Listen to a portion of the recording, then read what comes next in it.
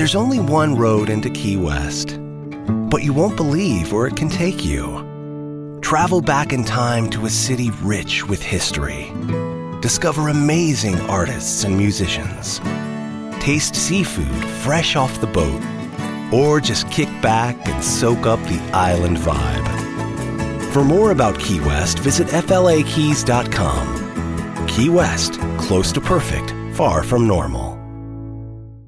Experiences are what people love the most about travel. That's why they love Viator. They have over 300,000 bookable experiences and something for everyone. Plus, their travel experiences have millions of real traveler reviews, so you have the information you need to book the best activities for your trip. Download the Viator app now and use code Viator10 for 10% off your first booking in the app. One app, over 300,000 travel experiences you'll remember. Do more with Viator.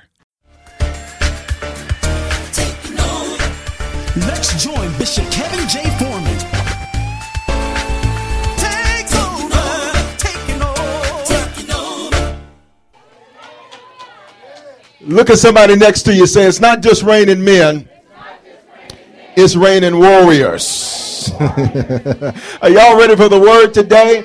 Hey, listen, it's Labor Day weekend, and we have so many harvesters that are traveling this weekend that are watching on the internet campus, and so we welcome all of them and those watching at all of our campuses today. It's going to be an awesome start to a brand new series. Somebody say, I know that's right. Listen, we've got some motorcycles. We've got some soldiers and warriors for Christ that are with us today. Amen. After this experience, make sure you check out. They came to be with us today all the way from Parker with their bikes and everything. Make sure you check them out. I'm going to try to get me a riding lesson in or something so I can figure out how to do something. Get me a provisionary license or something. I don't know. Amen. Are y'all ready for the word of God today? Let's lift our Bibles high and make our confession of faith together. This is my Bible.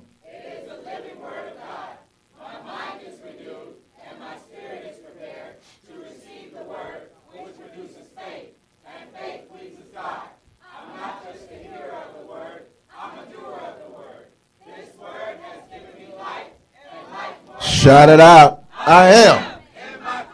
Hallelujah. One scripture, if you would remain standing. One scripture, if you would remain standing with me for just a moment. Somebody said, Bishop, why do we stand when we read the word so that it gets our undivided attention? We're just honoring God's word. Bishop, do I have to stand every time I read the Bible at home? No.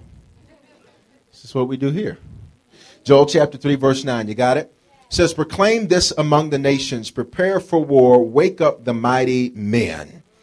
No, I'm not talking about a war in Afghanistan. I'm not talking about a war in Iraq. I'm not talking about a war in Libya. I'm talking about a war going on right here in the United States of America. Bishop, what war are you talking about? The war for our families, the war for our children, the war for our marriages. That's the war we're talking about.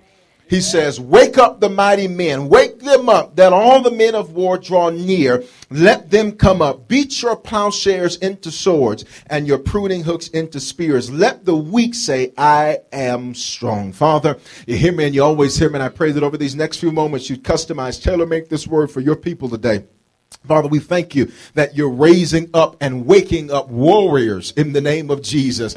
People that, Lord, will show up on the battlefield and do war for our families and war for our marriages and war for our children and war for everything it is that you have promised us, Father. We thank you, Lord, that you're not molding us and making us into weak and passive jelly-back believers, but you're molding us into bold believers that will do the things you've ordained for us to do. Father, I just wish I had a few warriors in this house with me today.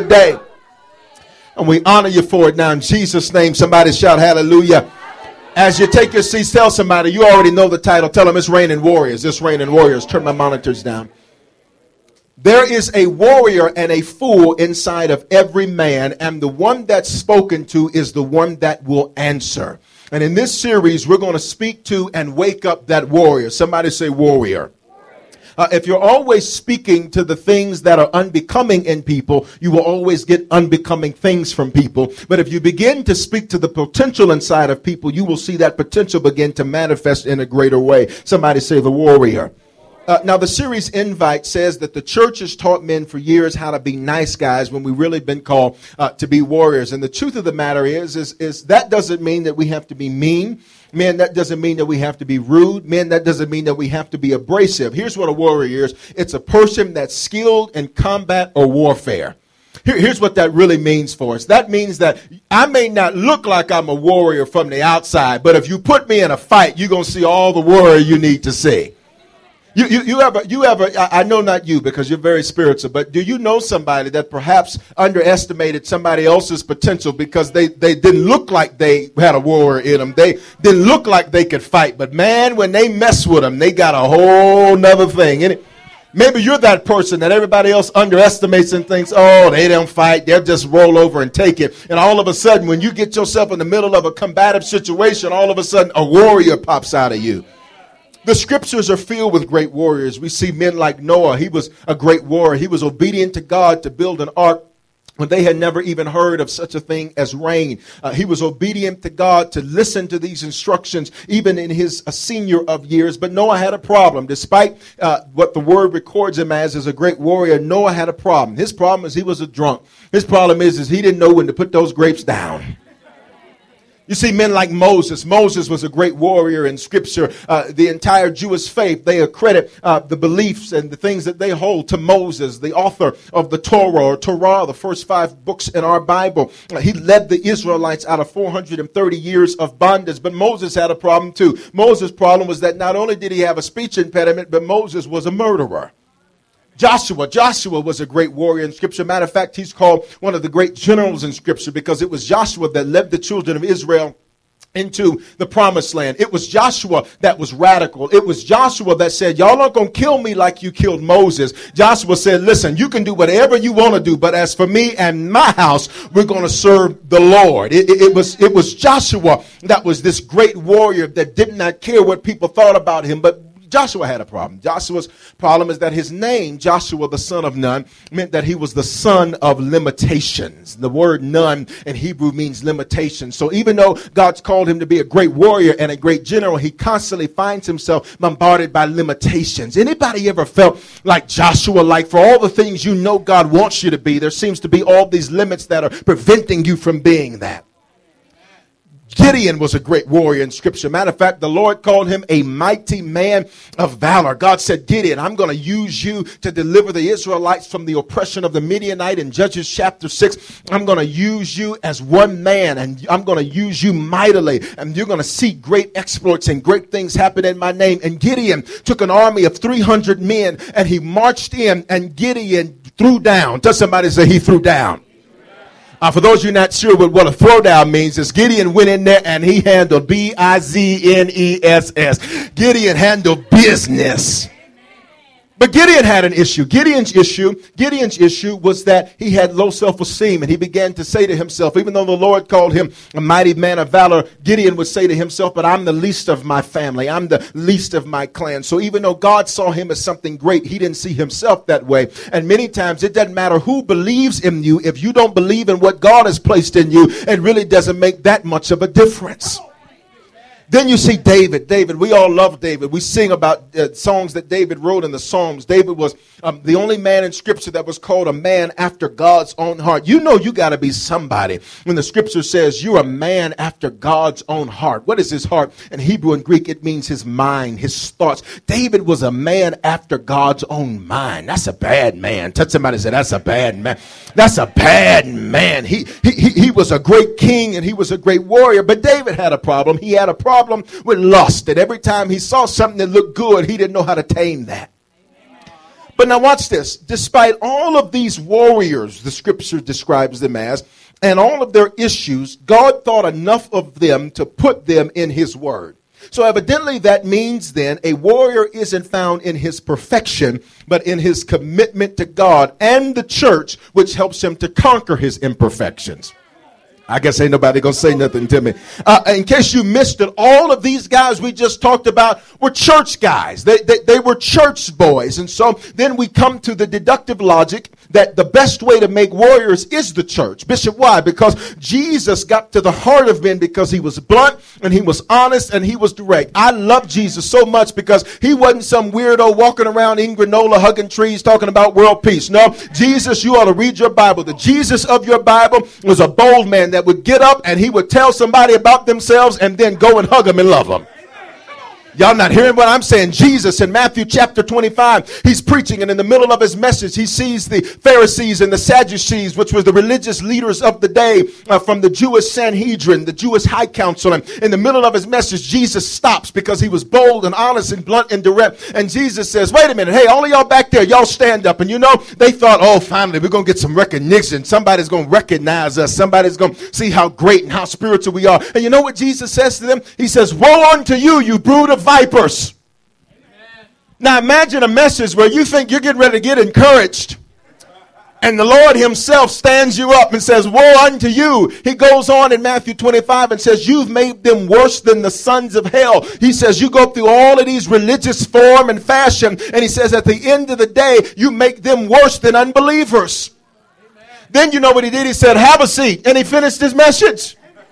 Now, I don't know about you, but that's a bold, blunt, in-your-face kind of a guy. It was Jesus that the woman at the well, when he went, it was Jesus that told that woman about herself and said, listen, if you only knew who you were dealing with, I know all about you. I know your stuff. I know your issues. And despite your stuff and your issues, I still love you. Anybody glad that despite all of our issues, aren't you glad he doesn't demand something from you he already knows you can't deliver? That's why he shed his blood on Calvary, because he said, I know you're going to have some issues and I know you're going to have some problems, but I love you anyhow.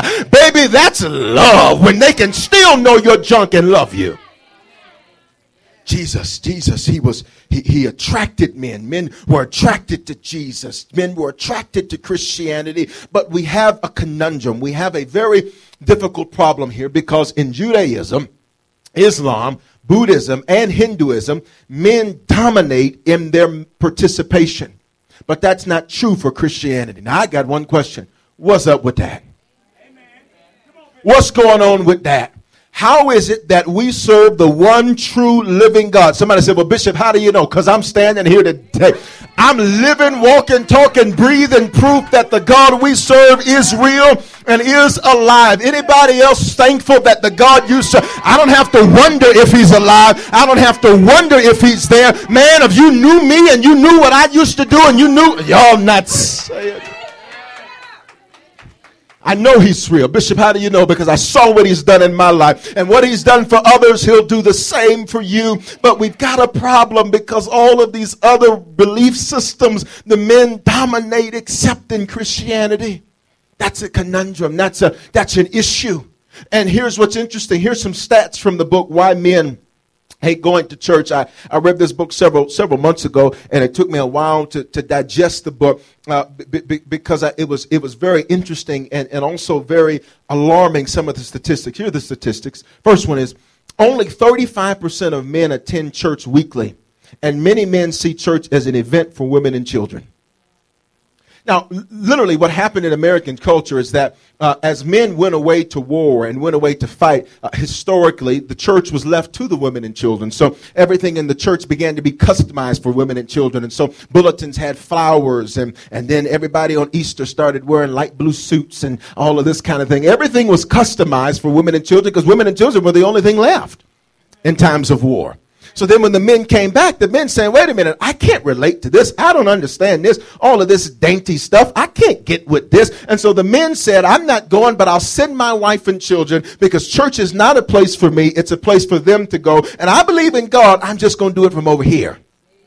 So let's correct that statistic. Church is not just a place for women and children. I'm here to tell you, church is a place for men to rise up and be who God has ordained them to be. The God we serve, we see him demonstrated in Scripture as a masculine spirit. And so it's so important that we don't think church is just an event for women and children. And single ladies, when single men run into the church, stop running them away by trying to hook up with them. The name of the church is Harvest, not Hook Up. If every time I come in and I'm trying to worship the Lord and you talking about, ooh, look at his biceps. Ooh, baby, thank you, Jesus. Listen, then it sends the message that this is a place for women and children. And I can't talk about anybody else's house, because God doesn't give me authority over that. But it's for me in this house. That's not how we're going to do it in here. This is not just a place for women and children. But then the second statistic was unique because it says many men practice the religion of masculinity and reject anything that calls their masculinity into question. And men, that's true. We practice masculinity. Everything we do is about demonstrating our masculinity, and that's cool. That's who we are. That's who we're made to be. And the reality is many men don't desire to fall in love with another man, even if his name is Jesus. That's why it explains why it's sometimes hard, men, for us to worship, because we're trying to reconcile our masculinity with the concept of being in love with this man. And so we're trying to reconcile, well, how does this work? And it's different because, whoa, wait a minute, whoa. And so we got all these questions, but men, we have to see God as what he is. He is the loving father that you could have always wanted, which means if you had a great father, Jesus, and God, our God is a better father. And if you didn't have a father, then Jesus is the greatest father. Which means I have to see him as the great I am, which means whatever I need in that moment, he is. So if I need a brother right now, he's my brother. If I need a mama right now, he's my mother. If I need a father right now, he's my father. If I need a counselor, he's my counselor. If I need a therapist, he is my therapy. Being in church does not make you less of a man. It doesn't, in the words of the governor, make you a girly man.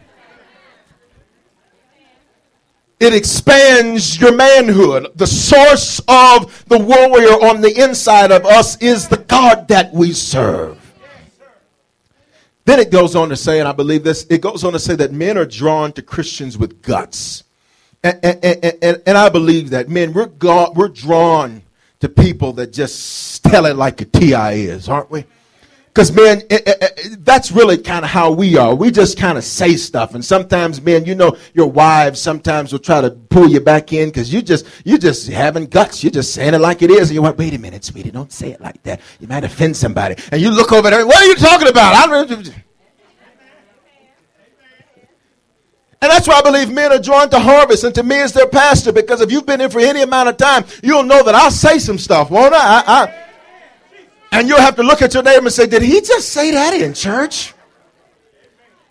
Absolutely I did, because the God we serve is a warrior. The God we serve is a man of valor. The God we serve does not call us to back down, but to step up. And so how dare us sit and try to be cute and dainty and all of that when the God we serve demands some intestinal fortitude from us.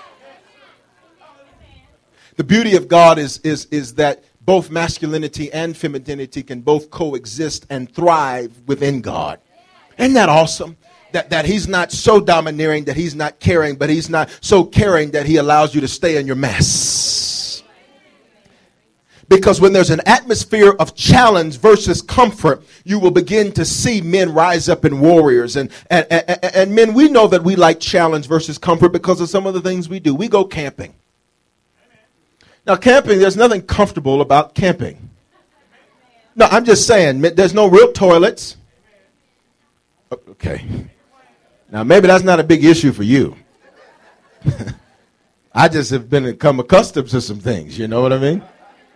When we cook, when we're camping, when we come in, last time I was camping, I went out there, I had on white jeans. I know. Somebody should have told me something. No, somebody should have, I didn't know. I was green at camping. I didn't know. I just said, well, he's working with what I got going on, And then we started cooking. And then I said, well, what are we cooking? What are we going to eat? And, they took out that little thing, and put the fire. And I don't know what you call the thing that goes over the fire that hangs the pot and stuff. I said, so we're going to have some beans. In the 21st century, we're going to eat some beans.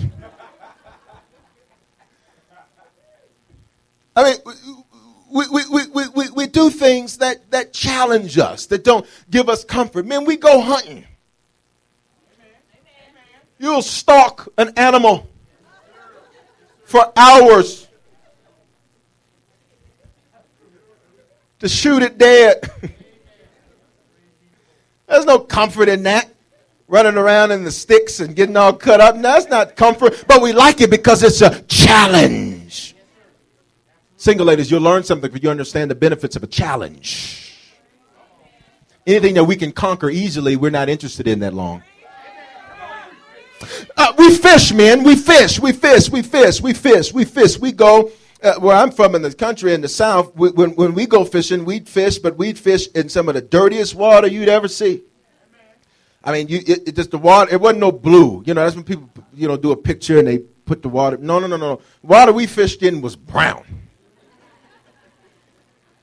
And we'd fish for things like catfish, these slimy, bottom-feeding. But we like it, man, because it's a challenge. I know in Denver, we are a very urban, sophisticated, intellectual culture. Where I'm from, we fish. But here's one that'll get us all. We work out, man. We work out. And when we work out, we like a challenge, right? So rather than doing more reps at less weight for definition, no, we don't like that because that's easy. We want a challenge. We want way too much weight, a few reps so that we can feel a challenge, right? And so we're grunting and pushing and all of this, trying to get these couple of reps out. And then don't let us do it at the gym, because if we do it at the gym, we make a lot of noise. So all the rest of the fellas can, man, he really working out. He really working out. But we like a challenge. We need a challenge. God created us to be challenged. One of our first assignments that God ever gave us to Adam, what did he say? He said, Adam, here are all the animals, millions of them. Millions of them at that time. And he says, here's your challenge. Name them all. That's a challenge, man. Because you know how we are. You know that's a lot for us to be focusing on in one amount of time. So by the time he got to about the 10th or 15th animal, okay, now what is your name again? But we like challenge. We like challenge. We desire to be challenged. And when there's not an atmosphere of challenge, what it does is it doesn't make us feel like we get to be masculine. But then the third statistic was perhaps the most startling of the statistics. It said, out of the 90% of men that believe in God, only 1/3 of men attend church. This statistic suggests that some men are into God but not into church. And the problem is you cannot separate the two. The body of Christ is the church. God is what he believes in. God and his church are one. That's why in Matthew 6:33, the scripture says, seek ye first the kingdom of God and his righteousness, and all these things shall be added unto you. He did not say seek me. He said seek what was important to me. Because when I seek what's important to him, by default, I am seeking him. So you cannot separate God and his church. I cannot be for God and not be for his church at the same time. You cannot separate the two. That's like separating Batman and Robin. What would Adam West do without Robin? Who's going to do all the menial stuff? You cannot separate Ben from Jerry. There's no chunky monkey. It's just chunky. You cannot separate Black from Decker. You cannot separate Hagen from Doss. You cannot separate God from his church. They are one in the same. And we believe that this statistic can change and that it must change. And we don't want to see drips or drops. We want it to reign, not just men, but warriors. Somebody shout warriors. Now, men, we like to feel needed. We love to feel needed. And that's why I said this in the other experience. That's why if you're one of these women that, you're an independent woman and you don't need a man and all that, that may explain why you don't have one. Because we need to feel needed. You understand? And so I can change my own flat tire. That's great. Don't tell me that. We need to feel needed. We thrive in feeling needed. And when you take away our ability to be needed, what you do is you rob us of our masculinity. You rob us of our ability to solve problems. And that's what we thrive on. There's nothing worse than a woman that will smother the masculinity of a man out of her desire to be so independent that she removes the necessity for him. And in removing the necessity for him, he feels like there's nothing he brings to the table. And so no wonder he doesn't bring anything to the table, because you've taken away his ability to bring something to the table. You don't have to say, amen, I'm right about it before you got here. Men, we desire to feel needed. So let's set the stage. Men, the church needs you. And you need the church. Got it? Serving Jesus and commitments to his church will cost three things, and I'm through. It will cost three things in your life. Number one, you will become a better husband. We see Peter, who was perhaps one of the only married disciples that became apostles, because we see Jesus interact with his wife's family. And so we see in the scriptures that some of the disciples were married. We see Peter. And when we see Peter, you never see Peter's wife complaining about how much he was around Jesus. And it amazes me today that sometimes women can be so selfish with their husbands that they don't understand that it is those things that we're doing when we're around Jesus. It's those things that we're doing when we're at the church. That it's those things that make us better husbands. You never see Peter's wife complaining. Y'all got another crusade? Y'all got another healing conference? But you got some. No, you never see that, because she understood that commitment to Jesus and to his church was not going to only make Peter better for her, but it was going to make Peter better to her. Bishop, how do you know? Because it's later on in the books of Peter that we see Peter as an expert about marriage. Peter admonishes the men, and he says to the men, men, honor your wives as the weaker vessel. Well, who do you think taught him that? Certainly not the rabbis, certainly not the Pharisees and Sadducees. It was Jesus. It was being around the church that taught him, I've got to honor my wife as the weaker vessel. Why? Because I don't want my prayers to be hindered. Where did he get that? The church. Man, our commitment to God and his church will make us better husbands. It'll make us understand women better. Amen. Some of the issues we have with women is because we don't think the same. We're not supposed to think the same. Bishop, he just don't understand. And what's your problem? We're not supposed to. We're built differently. But what we have to do is take the principles of the Word of God, and then we have to apply them so that even though I don't completely understand what you're saying, I still honor you as the weaker vessel. So what I'm going to do then is I'm going to meet you here, and then you're going to meet me there, and we're going to meet each other here. And then what we're going to do is we're not going to let these little things become big mountains in our marriage.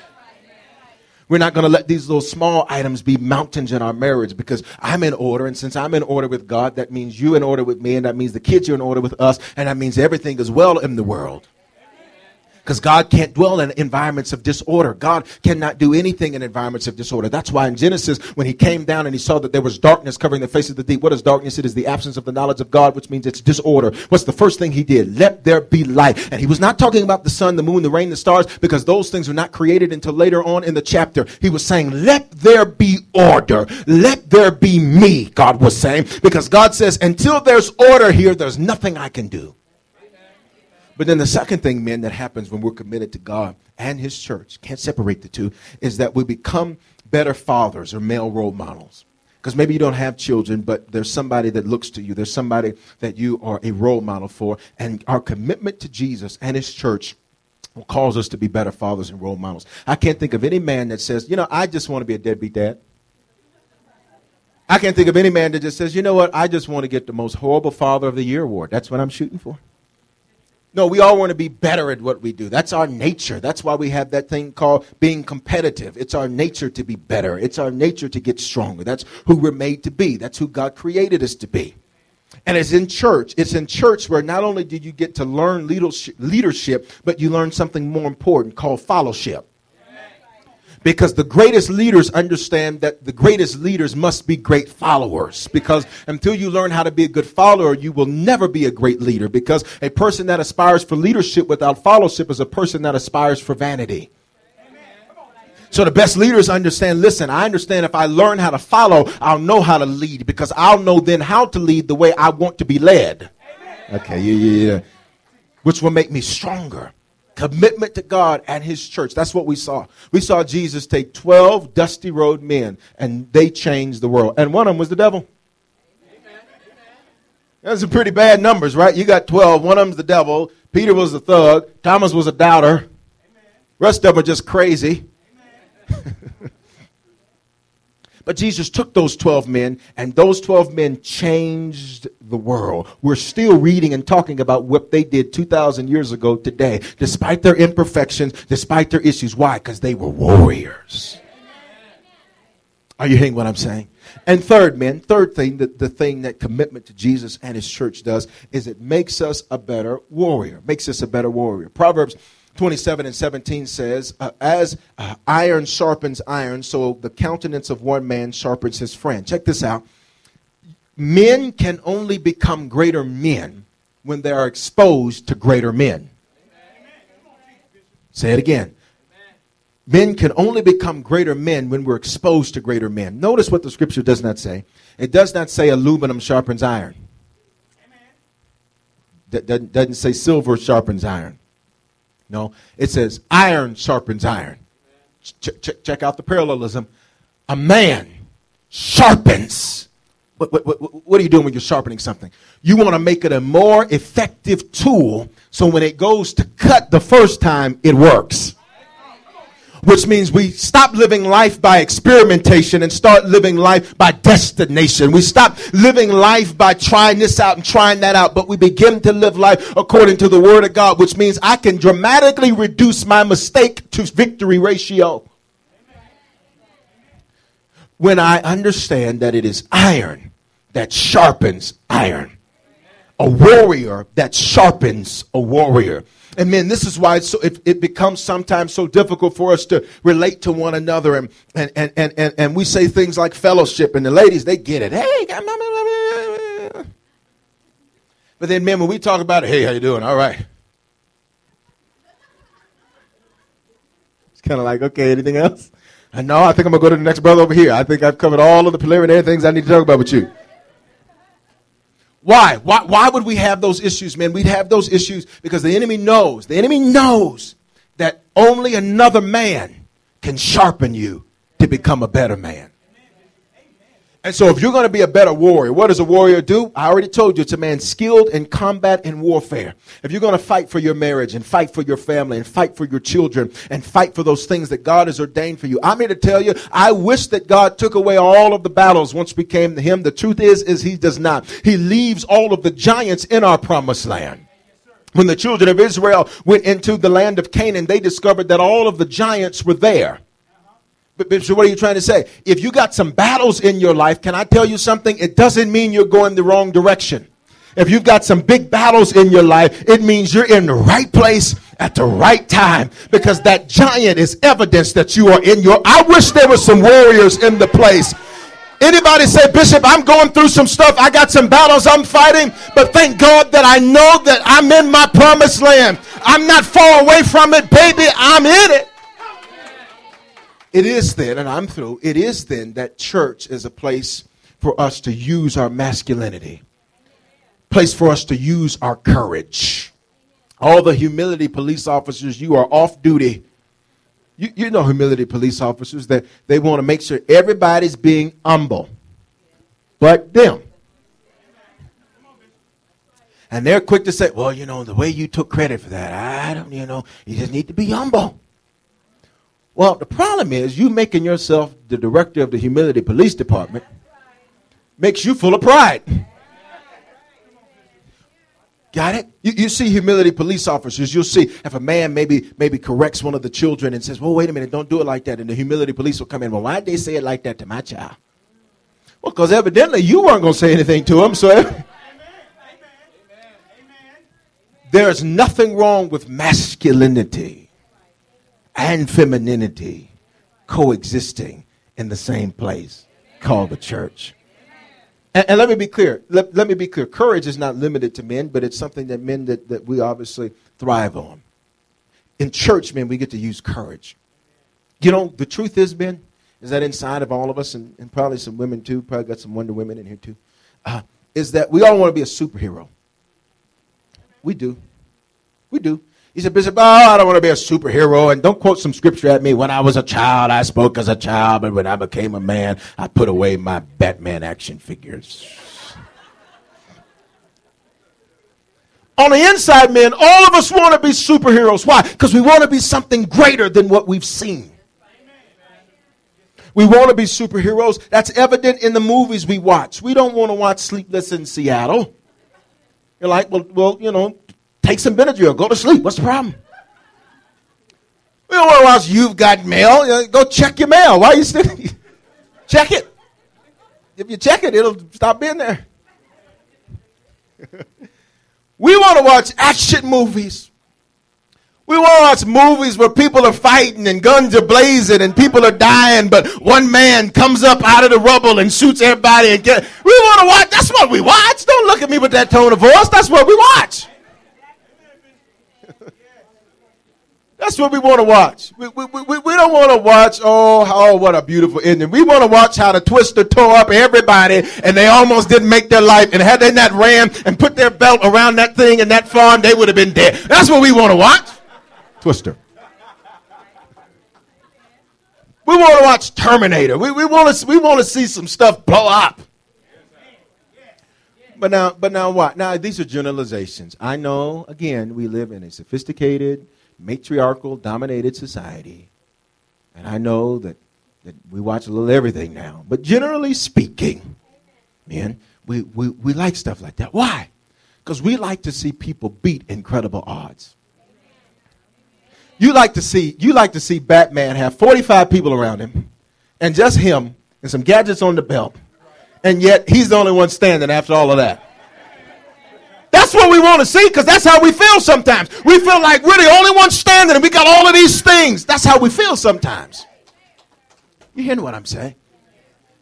Inside of us, there's this desire to be that.